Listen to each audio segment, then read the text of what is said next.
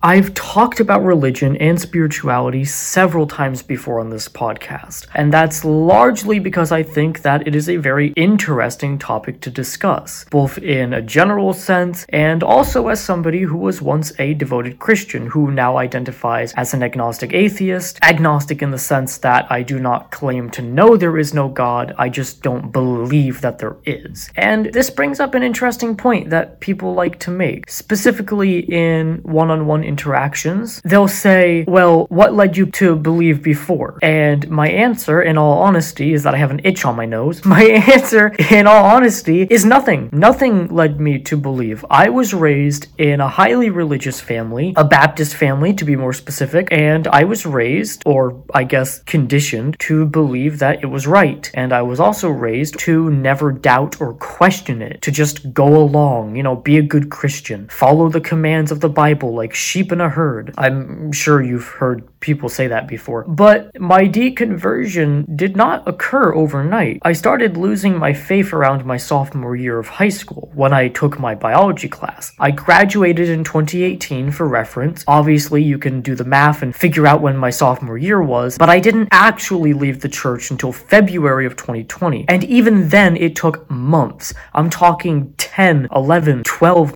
11 months of doing research, reading my Bible heavily. I'm talking like line by line, word by word, deep diving the fuck into that shit, like actually writing notes about it. I have a notebook with notes that are color coded. I dove that deep into it before I came to the conclusion that, yeah, as it would turn out, I don't have a valid reason to keep believing this shit. And that brings up a very interesting point, I think. One that's probably going to become the theme of this particular episode, because many, I'd argue most Christians, point to the Bible as the inspirational and entirely moral word of God. And I, as an atheist, obviously do not believe that it was written by God, nor do I believe that God even had anything to do with it. I believe many of the stories in the Bible are actually fairly immoral, if anything, and are certainly far from being inspirational. Now, yes, there are inspirational quotes in the Bible. Take the log out of your eye before you take the speck out of someone else's. Love thy neighbor. You can find inspiration in any single thing that was ever written, period. You could probably find inspirational quotes in Mein Kampf, and that was written by Adolf Hitler. But you could probably find inspirational quotes in that book. I'm sure of it. I'm sure somewhere in that book you could find them. But let's take Adam and Eve, for instance, okay? God, according to the story, made Adam and Eve without the knowledge of good or evil, and then he punished them for eating a fruit off a tree. Like, yes, God did, according to the story, tell them not to eat the fruit. He also did not give them the ability to understand what that means. He gave them no knowledge of right and wrong or good and evil. But not only that, God takes it a step further and basically does that thing that some teachers do when one kid fucks up in the class and they punish every single other kid or individual for the actions of that one person. God said, you too ate a fruit when I said not to. So therefore, all other living people from now until the literal end of time are forever doomed to suffer eternal torment. But I will make you a deal. I will come down to earth in the form of a human being named Jesus, and I will sacrifice myself to myself that way. And hear me out, because this is quite genius, let me tell you. I can create a loophole for a system that I designed in the first place. Doesn't that sound great? I think the story of Noah's flood is another excellent example. Christians often like to talk about how perfect God is,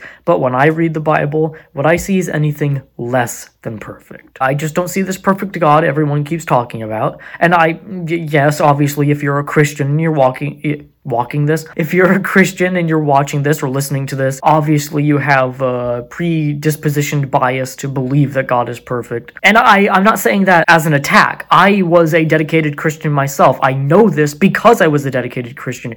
You have a bias to believe that he's perfect. I'm an atheist. I don't even believe he exists. So how can I believe he's perfect if I don't even believe he exists? If you go off the story of Noah's flood, he literally fucks up so bad that he has to send a flood to drown all living creatures except for the ones preserved by Noah so he can start all over again from a clean slate. Like, he couldn't even stop a murder from happening when there were 4 people on the planet. Although in my notes I wrote plant. And I do know the argument, God gave us free will. Well, here's the thing. I think that's a bunch of BS. I think that's a cop-out, and you know why? Because when it comes to Christianity, you're only given 2 options. God says, worship me or suffer for all eternity. That's not free will. That's not loving freely. You could say that those people chose to love God, but I think anybody would choose to love God over suffering until the end of time. That doesn't make the love genuine. It's a love that stems from a fear of going to hell, a fear of eternal torment. Look, I'm sorry if this offends anybody, but that is not the sign of a loving God to me. And I know people are probably going to say, nobody says God is a loving God. Yeah, actually they do. People say that all the time. Yes, they actually do. That is not the sign of a God that actually cares about his or her or its creation. If anything, that's the sign of an egotistical, possibly even narcissistic God. A God who likes to stroke his own ego. A God who likes to have thousands and millions and billions of people constantly telling him how good he is, how great he is. And I've had people say to me, well, don't you worry about offending God? No,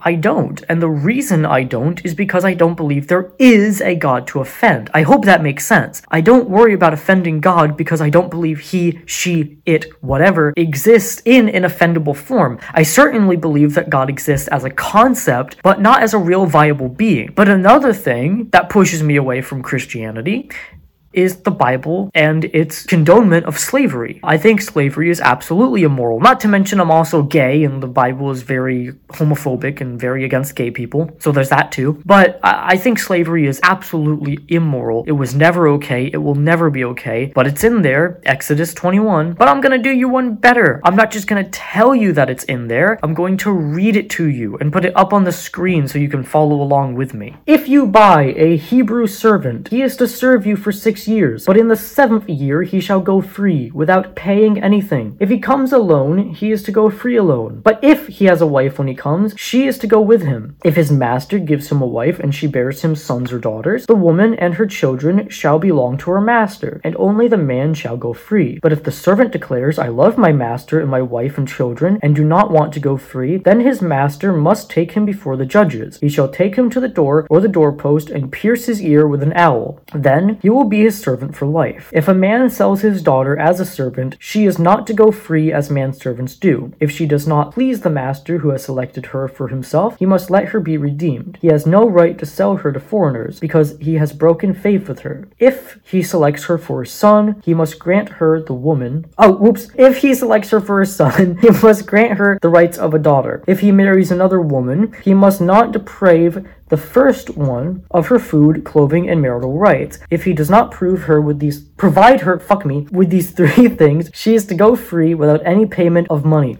I think that's enough for you to get the point. I'm not sorry when I say this. If you're a Christian and you support the Bible's idea or any idea of slavery, and you think it is ever okay to own another living being, another living human being as property, I have a cat, so any being, I don't like to say I own my cat. She's a part of my family, but you get the point. If you think it is ever okay to own another living human being as property, I don't give 2 hoots and a holler if I offend you. I despise people like you who think it is okay to own another human being. Don't ever come and tell me that any definition or phrasing of slavery is okay. It is all wrong. No matter the context, no matter the phrasing, it is wrong. Wrong. And I know, because I know how this works, I know there's gonna be people in the comments trying to defend it, like, oh, during the time period and stuff. No, it was never okay. Even back then, they knew it was wrong. It is never okay. It never has been. There has never been a time in history where it has been okay to own another human being as property. But, anywho, I'm going to wrap this up here. I really hope you enjoyed. If you did, leave a like, dislike it if you didn't. If you disagree with me, that's fine. People are entitled to their own opinions. Just be civil about it if you post a comment, please. If you're a Christian, don't take it as a personal attack. But how can you defend something like that? If you got anything of value out of this and you've made it this far, please consider hitting the subscribe button. It's free, it takes less than a second, and it is an excellent way of showing me your support. Obviously, if you're on some other platform than YouTube, you can't do that. Well, there might be a subscribe button, depending on what platform you're on. But I really hope you enjoyed it, got something of value out of it. Maybe you agreed with what I said, because I know there is a decently large atheist community on YouTube. Channels like Mr. Atheist, The Amazing Atheist, Telltale, Surus. So I definitely know the atheist community is here on YouTube. So maybe you're watching this and you agree with what I'm saying. But thank you so much regardless, and until next time, take care.